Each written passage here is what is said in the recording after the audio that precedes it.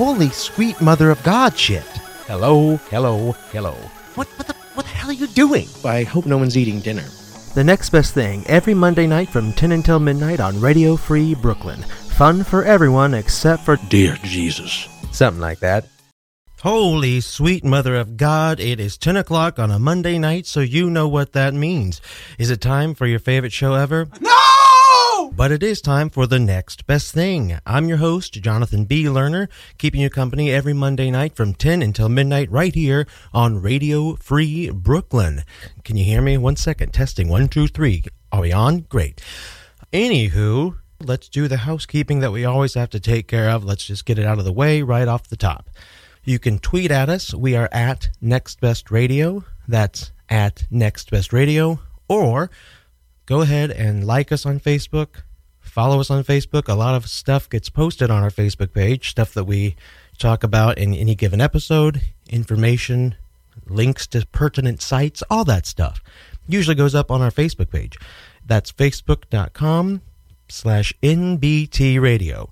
Also, if you're really feeling like you want to go all out and write more than 140 characters, more than something you'd feel comfortable posting on a Facebook wall, you can always feel free to send us an email. We are at nextbestthing@radiofreebrooklyn.org.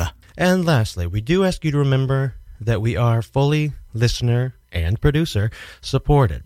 If you like what you hear on Radio Free Brooklyn, if you like what you hear tonight, please consider going to our website, going to this show's page, and donating a little something to keep us in business. If you like what you hear tonight, well, a donation could ensure that you will get to hear more next week and the weeks after that. If you feel so inclined, you can go to rfb.nyc/nbt. Again, that's rfb.nyc/nbt. Oh, man, that was exhausting, wasn't it? It was for me. I'm sure it was for you, too. So, that's all the housekeeping I can think of right now. If I've forgotten anything... Nobody cares. Nobody cares. Nobody cares. Good. You're listening to The Next Best Thing. Here's what's making news tonight.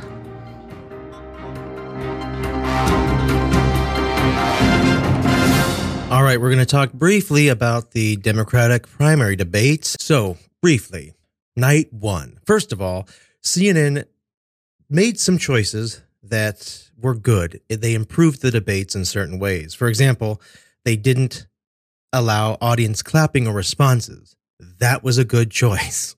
They also were stricter about the rules and enforcing the rules, which I thought was good. It wasn't a free-for-all.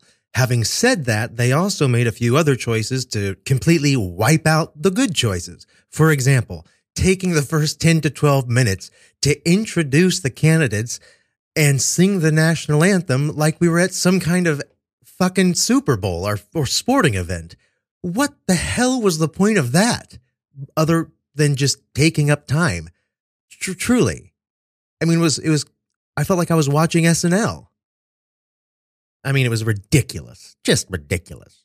And then there were some other things that pissed me off, and we'll talk about those as we breeze through the highlights here. Okay, so one quote that I couldn't find audio for, but that I fucking loved, came from Elizabeth Warren. I thought she had an excellent night. Really, the best performance of hers I've seen. Her quote was, it was in response to a bunch of people bickering and really attacking each other in a way that was not productive. She stopped them and said, quote, "Let's be clear about this. We are the Democrats. We are not about trying to take health care away from anyone. That's what the Republicans are trying to do, and we should stop using Republican talking points on each other." Amen. Thank you, Elizabeth Warren. Couldn't have said it better myself. Not only did she say that in the debate, but immediately following the debate, she was making an appearance, I believe, on msnbc, and someone asked a very pointed question meant to do nothing but get her to attack another Democrat, and she didn't take the bait. She said exactly that. She said, "I'm not here to attack other Democrats. That's not what I'm going to do. That's not what I'm about." That is I mean, if only the other 16,000 candidates could take a cue from her. Jake Tapper. Now, in general, I don't mind Jake Tapper. I think he's a decent journalist and does a nice job on CNN. I cannot tell you how much I wanted to bitch slap him during those debates. I've seen him do this before, but repeatedly asking candidates questions like, now, look, just to be clear, would you raise taxes on the middle class to pay for Medicare for all? Now, he said that probably, 19 times, even while mentioning in the same breath that those tax hikes would be offset by lower insurance premiums. That was obnoxious. That came off as badgering, and he knew damn well that the middle class people weren't going to be taking a hit financially, and that any increase in taxes would be smaller than the amount saved in medical bills. But he clearly just wanted to hear them say the words, yes, I will raise taxes. It was unnecessary. It was disingenuous. It was obnoxious. And that wasn't his only infraction. We'll talk about another in a few minutes. I have this in my notes, and I'll just read it verbatim.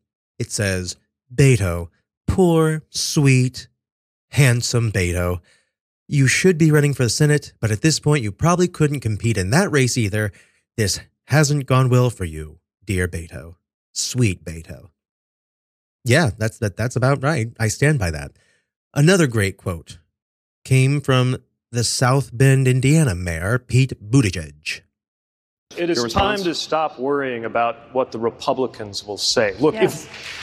if it's true that if we embrace a far-left agenda, they're going to say we're a bunch of crazy socialists. If we embrace a conservative agenda, you know what they're going to do? They're going to say we're a bunch of crazy socialists. So let's just stand up for the right policy, go out there and defend it. Hell yes. It's way past time we stop caring about what Republicans are going to say, because it's true. It doesn't matter what we do. It doesn't matter what we say. Republicans are going to respond the exact same way, so fuck them. Fuck them. Really.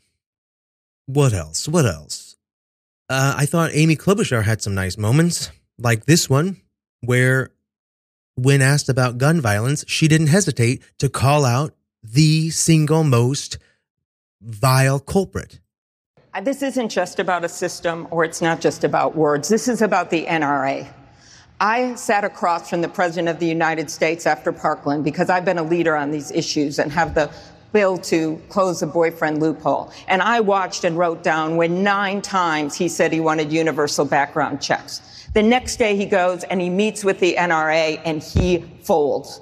She goes on to say, I will not fold. She did not mince words. It is the NRA. They are the single most vile culprit here. However, I would say that Republicans who bow down to them are a close second. I thought Bernie had an okay night. I thought he had an okay night. He did his shtick that he always does, but he did it in a way that it was at least more informative, and it came off as stronger. Here's a moment between him and John Hickenlooper. I think if we're going to force Americans to make these radical changes, they're not going to go along. You throw your hands up, but you haven't. I can do it. But you haven't implemented the plans. Us governors and mayors are the ones that we have to pick up all the pieces when suddenly the government's supposed to take over all these responsibilities and there's no preparation. The details aren't work. You can't just spring a plan on the world and expect it to succeed. Now, Bernie went on to say, now look, John, I was a mayor. Okay, I was a mayor. I know how that works. And that's good. That's a good response. And frankly, the argument that John Hickenlooper was making is very valid. I mean, a lot of the ideas that Bernie, spouts, and I don't say that as a derogatory, I don't mean spouts like, oh, he's just spitting out these stupid ideas, but it's, his stump speech about Medicare for all and the billionaires and millionaires, they're going to pay taxes and free college, blah, blah, blah. A lot of those are kind of generic and need to be explained in terms of how it would happen. It's not so simple. And I thought that was good. This was a good night. This was a good exchange of ideas and whatnot. You got a better idea of what they were for and how they would implement what they want to implement. That's the whole point of these debates. Elizabeth Warren, as I said, She had a great night. However, there were a couple times when I thought, well, let's look at this example of her totally dodging a question. Senator Warren, you make it a point to say that you're a capitalist. Is that your way of convincing voters that you might be a safer choice than Senator Sanders? No, it is my way of talking about I know how to fight and I know how to win. What? Yeah. What? How? You say you're a capitalist. Honestly, I think it probably is her way, and a perfectly fair one. It is probably her way of distinguishing herself from Bernie. People do tend to lump them together, and it was not a horrible question. She could have just answered it, but instead she said, "No, I call myself a capitalist because I fight." Huh? Okay, so that was funny. But like I said, she also had a number of really nice moments, like this one with John Delaney. So I think Democrats win when we run on real solutions, not impossible promises. When we run on things that are workable, not fairy tale economics. You know, I don't understand why anybody goes to all the trouble of running for president of the United States just to talk about what we really can't do and shouldn't fight for.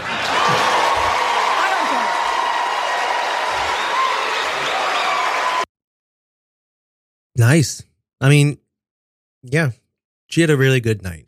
Now, I mentioned Jake Tapper. I mentioned him being irritating as all hell.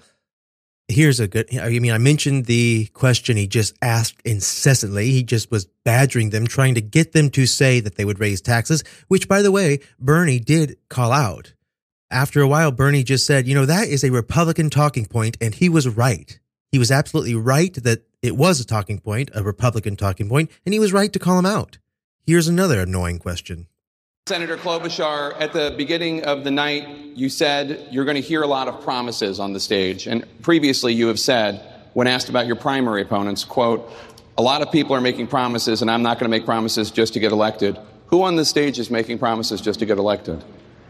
What the fuck kind of comment is that? What is the point of that question? Honestly, what substance, what real needed information can be gained from that question? The only point of that question is to get her to fight with other Democrats. Obnoxious. So that was night one. I thought night one was pretty successful. I really did. I thought you learned a lot. I thought you saw a lot of the candidates have good moments, even the ones who have a 0% chance of getting the nomination. I thought John Hickenlooper and John Delaney, I thought they made a perfectly valid case for their more centrist views. I really did. Night two, I don't know what happened. I really don't know what happened. Night one was, I felt, substantive and a good exchange of ideas. Night two was pure attacks. It was like a cage match, mainly against Joe Biden, but also against Kamala Harris. And it was the same moderators. However, they didn't ask a single question on the subject of gun control, which I thought was outrageous. Joe Biden, I felt like he came out more prepared and stronger. I'm running for president to restore the soul of this country. We have a president, as everybody's acknowledged here, every day is ripping at the social fabric of this country. But no one man has the capacity to rip that apart. It's too strong. We're too good. Just look at this stage, made up of very diverse people from diverse backgrounds, went on to be mayors, senators, governors, congresswomen, members of the cabinet, and yes, even a vice president. Mr. President, this is America, and we are strong and great because of this diversity, Mr. President. Yeah, I thought he did much better. He still had some problems, which we'll talk about.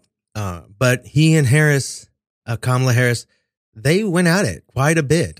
She didn't lighten up any from the first debate, but he was more prepared for it, and I thought he did a much better job at countering her attacks. Here they are going head-to-head on health care. Vice President Biden's campaign calls your plan, quote, a have-it-every-which-way approach. What do you say to that? Well, they're probably confused because they've not read it. Anytime someone tells you you're going to get something good in 10 years, you should wonder why it takes 10 years. If you notice, there's no talk about the fact that the plan in 10 years will cost $3 trillion. You will lose your employer-based insurance. And in fact, this is the single most important issue facing the public. Absolutely. Unfortunately, Vice President Biden, you're just simply inaccurate in what you're describing. The reality is that our plan will bring health care to all Americans under a Medicare for All system. Our plan will allow people to start signing up on the first day. Babies will be born into our plan. The plan, no matter how you cut it, costs $3 trillion when it is in fact employed. Number one, 10 years from now, after 2 terms of the senator being president, after her time. Secondly, it will require middle-class taxes to go up, not down. Thirdly, it will eliminate employer-based insurance. And fourthly, what happens in the meantime? So, I have to say, I like Kamala Harris a lot. I think she's strong. I think she's smart. She's forceful. She makes valid, good cases for whatever she's advocating. Her healthcare plan sucks. It was shockingly bad. 10 years to implement something that would have to be started from scratch. Listen, if you have a house that is in dire need of some renovations and repairs, make the renovations, make the repairs. Don't bulldoze it and start all over. It's going to cost more. It's going to take longer. We have Obamacare. It's not perfect. It's not even, the Republicans are doing all they can to make it as weak as possible, but it's there. Build on it. Use it. Her plan sucks, and I thought Joe Biden did a very effective job at laying that out. However, it wasn't just Kamala Harris attacking him on healthcare, and so he had to respond to virtually everyone, and I thought he did it very well. This is not a Republican talking point. The Republicans are trying to kill Obamacare. Obamacare took care of 20 million people right off the bat, 100 million people with pre-existing conditions. And in fact, what we had is a public option that in fact would allow anybody to buy in. No one has to keep their private insurance. They can buy into this plan. And if they don't have any money, they get in free. So this idea is a bunch of malarkey, what we're talking about here. The fact of the matter is that there will be a deductible. It will be a deductible in their paycheck. Bernie acknowledges it. And I don't know what math you do in New York. I don't know what math you do in California. But I tell you, that's a lot of money. And there will be a deductible. The deductible will be out of your paycheck. Yeah, let's talk about math. Let's talk about math. Let's talk about the fact that the pharmaceutical companies and the insurance companies last year alone profited $72 billion. And that is on the backs of American families. One thing I have to point out, Joe Biden, again, he doesn't, this format of having very regimented times, short spurts, short times in which you're supposed to speak and trying to fit a shitload of information into 30 seconds. That's just not good for him. A, he's 1,000 years old, and B, that's never been good for him. It's just some people's minds aren't good at working like that, and his isn't. So I say that because even when he would be making good points, like in these clips I've been playing, he kept saying that it was going to cost $3 trillion. That's inaccurate. It would cost $30 trillion. And he corrected himself a number of times, but it's important to point that out. Okay, so Julian Castro, he served with Biden in Obama's cabinet. Here's an example of, in my opinion, Julian Castro, who I think is pretty much aligned with Obama and Biden. Here he is moving way too far left. In this case, it's on border security. You think it should no longer be a crime to cross the U.S. border illegally? The only way that we're going to guarantee that we don't have family separations in this country again is to repeal Section 1325 of the Immigration and Nationality Act. That is the law that this president, this administration is using to incarcerate migrant parents and then physically separate them from their children. Yeah, that's incorrect. That's incorrect. And come on now. That's not the only way we're going to stop that from happening. It's never happened before. Why? Because we've never had a raging psychopath as the president. We happen to have one now, and that's unusual. I can't imagine any other president would even think to do such a thing. Hence why they never have. So to say that we need to repeal that law and make basically what he's advocating there, and I hate to use this term because it's a Republican term, he's advocating open borders, which, come on now, it's not practical. It's not, come on. Joe Biden pointed out how he had changed his tune, by the way. The secretary, we sat together in many meetings. I never heard him talk about any of this when he was the secretary. Cory Booker, who, won me over a while ago with his strong stance on guns, he pissed me off a lot. He started this debate by saying how Democrats should not be attacking each other, how the person most benefiting from these attacks was Donald Trump, and he wasn't going to participate. He then, in the next breath, attacked Biden viciously. A couple things. First of all, Mr. Vice President, you can't have it both ways. You invoke President Obama more than anybody in this campaign. You can't do it when it's convenient and then dodge it when it's not. Since the 1970s, every major crime bill, major and minor, has had his name on it. Now, we've talked about the crime bill before. People don't really know what was in it. It did a lot of good things. It also was written and implemented in 1994. It's a different time. There's a different context, and it matters. Joe Biden did not write it alone. Joe Biden did not implement a bill that was meant to harm minorities. Give me a fucking break.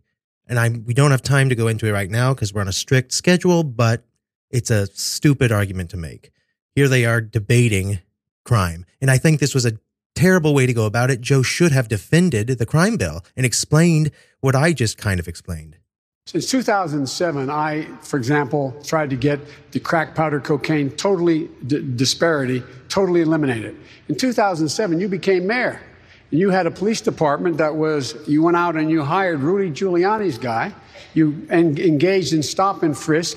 You had 75% of those stops reviewed as illegal. And if you want to compare records, and frankly, I'm shocked that you do, I am happy to do that. There was nothing done for the entire 8 years he was mayor.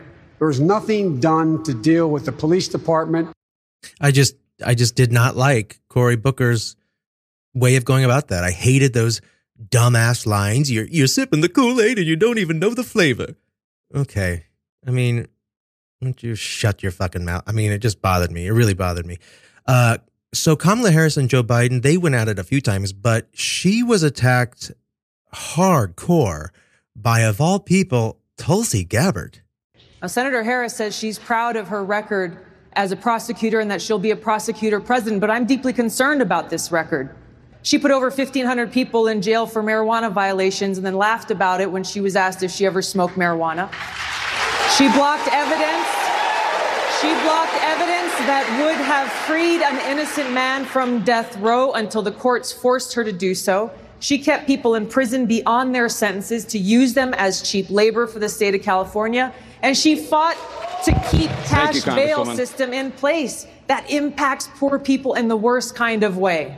Now, I haven't actually looked at each and every one of those claims. They sound like they could be a little dodgy or maybe exaggerated. I'm not sure. But the point is, who saw that coming? I mean, Tulsi Gabbard, kind of an obscure person on that stage, she went hard after Kamala Harris. And I can say this, though. The point she made about putting people in jail for marijuana, then going on the Breakfast Club and laughing about how she, in fact, smoked marijuana, that did happen. Just saying, that did happen. Okay, the last thing I want to talk about is Kirsten Gillibrand, my senator from New York. I cannot stand Kirsten Gillibrand, and I felt that way for a very long time. You see, here's the thing. People naturally tend to think of politicians as being kind of slimy and disingenuous. I get it. I think people like Kirsten Gillibrand are the ones who feed into and often confirm that characterization. A friend of mine and I have been having this ongoing back and forth for a while about the whole Al Franken situation. You know, the severity of the allegations, how it was handled, how he was treated, where it left us as Democrats, that kind of thing. A couple of days ago, he finally just asked me straight up, why are we still talking about this? Like, why is it so important to you? And honestly, I think what bothers me most about that whole situation is how it just truly exposed how callous and cynical politicians are. All of them. And Gillibrand, in my opinion, is among the worst. I mean, here's a woman who had an A rating from the NRA, as recently as 2012. I mean, she co-sponsored bills to roll back restrictions on guns in Washington, D.C. and to limit disclosure of gun trace information by law enforcement. And now she's out there trying to say she's a champion for common sense gun reform. I mean, give me a break. She went out on the campaign trail in 2009 calling for more deportations. Now she wants to abolish ICE. I mean, the list goes on and on.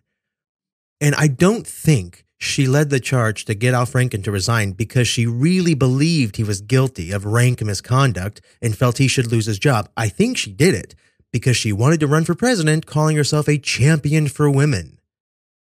And it was a similar self-serving strategic choice she made to pull this absurd op-ed written by Joe Biden out of nowhere, probably written in 1863.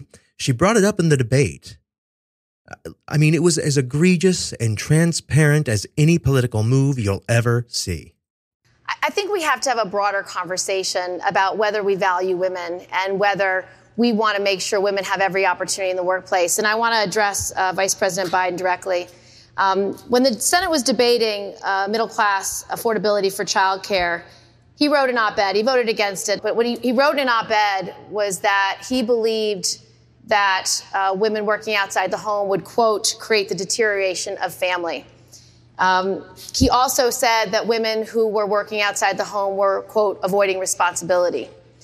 And I just need to understand, as a woman who's worked my entire career as the primary wage earner, as the primary caregiver. In fact, my second son, Henry, is here. And I had him when I was a member of Congress. So under Vice President Biden's analysis, am I serving in Congress resulting in the deterioration of the family because I had access to quality, affordable daycare? I just want to know what he meant when he said that. Okay, great. First of all, the way she started that, I want to address Vice President Biden directly. Those words are taken directly from Kamala Harris in the first debate. And she got a bump in the polls, and so Kirsten Gillibrand went ahead and said the same thing and pulled out something else kind of random, way more random than the first one. And frankly, Joe Biden gave her an honest and very legitimate response. That was a long time ago, and here's what it was about. It would have given people making today $100,000 a year a tax break for childcare. I did not want that. I wanted the child care to go to people making less than $100,000, and that's what it was about. As a single father, who in fact raised 3 children for 5 years by myself, I have some idea what it cost. Okay, now, I can't imagine Kirsten Gillibrand expected Joe Biden to give such a concise, thorough, solid answer. When he did, it would have behooved her to think, oops, okay, I'll drop this. But no, she was bound and determined to get in this dig, this political attack. And so she persisted. But Mr. Vice President, you didn't answer my question. What did you mean when you said when a woman works outside the home, it's resulting in, quote, the deterioration of family? No, that we are avoiding, these are quotes. It was the title of the op-ed. No. And that just causes concern for me because we know America's women are working. Are you serious? Seriously, are you fucking serious with this bullshit? I couldn't believe she brought it up. I was even more stunned that she persisted with it. As I said, it was as obvious and as egregious as a bullshit move, political move you'll ever see. And frankly, he answered her the first time. And then he very rightly called her out for it, called out and exposed her hypocrisy. The fact of the matter is, I don't know what's happened. I wrote the Violence Against Women Act, Lilly Ledbetter. I was deeply involved in making sure the equal pay amendments. I was deeply involved in all these things. I came up with the It's On Us proposal to see to it that women were treated more decently on college campuses. You came to Syracuse University with me and said it was wonderful. I'm passionate about the concern, making sure women are treated equally. I don't know what's happened except that you're now running for president. So Exactly. I thought Joe Biden had a very good night. No, I am not working for his campaign. I don't even know that I'm supporting him right now. I mean, honestly, I'm really not. To be honest, I've been very impressed by a number of candidates, but I think we should point out and give credit where it's due. Having said all that, he also had some grandpa moments like this one, which was hilarious and sadly the last thing he said of the night. So quite memorable. I mean, this was hysterical. As everyone was going out and giving their closing statements, everyone, and I mean everyone, seemed to end with giving out their website. And if you agree with me, and if you think we should fight for this, and if you think blah, blah, go to my website, go to KamalaHarris.com, go to CoryBooker.org. And Joe, a little confused, he ended with this. If you agree with me, go to Joe 30330 and help me in this fight. Thank you very much. What?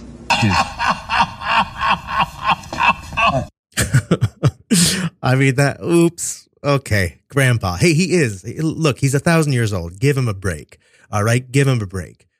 Anywho, that was how I felt about the debate. I would be very happy seeing 6 to 8 people on stage for the next one. I know it's not going to happen. I wish it would. You're listening to the next best thing. You're listening to the next best thing. Ding, ding, dong. But in all seriousness, folks, and I mention this at the beginning of every show, but I don't do it with any urgency behind it because A, I hate asking people for money, and B, it's just not too much fun to talk about. But the truth of the matter is, as a community-run radio station, we do rely on help from all the hosts, all the community members, and listeners like you. If you have a favorite show at Radio Free Brooklyn, and I'm sure you do, whether it's mine, whether it's Everybody Plays the Fool, which comes on right before me, or Mood Indigo, which comes on right after me, or any of the other great shows that we offer, I guarantee you a lot of work goes into that show. A lot of work goes into all of our shows, even shows you probably hate. Who knows? I mean, different strokes for different folks. Am I right? But the fact of the matter is, the better the show, in your opinion, the more work goes into it, and the more your support would be appreciated. It really does make a huge difference. I mean, we all live in New York City. We all have day jobs because we have to. And the fact of the matter is, in New York City, what happens? Year by year, day by day, prices seem to go up. For us at the studio, for us in our apartments, and so on and so forth. And every little cent helps. So, if you have a show that you love, or if you just want to support the station in general, go to radiofreebrooklyn.com/donate and donate to the station. Or better yet, go to rfb.nyc/nbt and donate to this show. Become a sponsor. You can donate, seriously, as little as $1 every month. Now, who the hell can't afford that? Nobody can't afford that. And it does make a huge difference, and I promise you, every single sponsor is, in fact, loved and appreciated, and we try and show that in any way we can. That's radiofreebrooklyn.com/donate, or for this show, if you love this show, and I will say, regardless, we love you, go to rfb.nyc/nbt and donate $20 a month, 5 cents a month. It doesn't matter. It's all love. All right, now on with the show.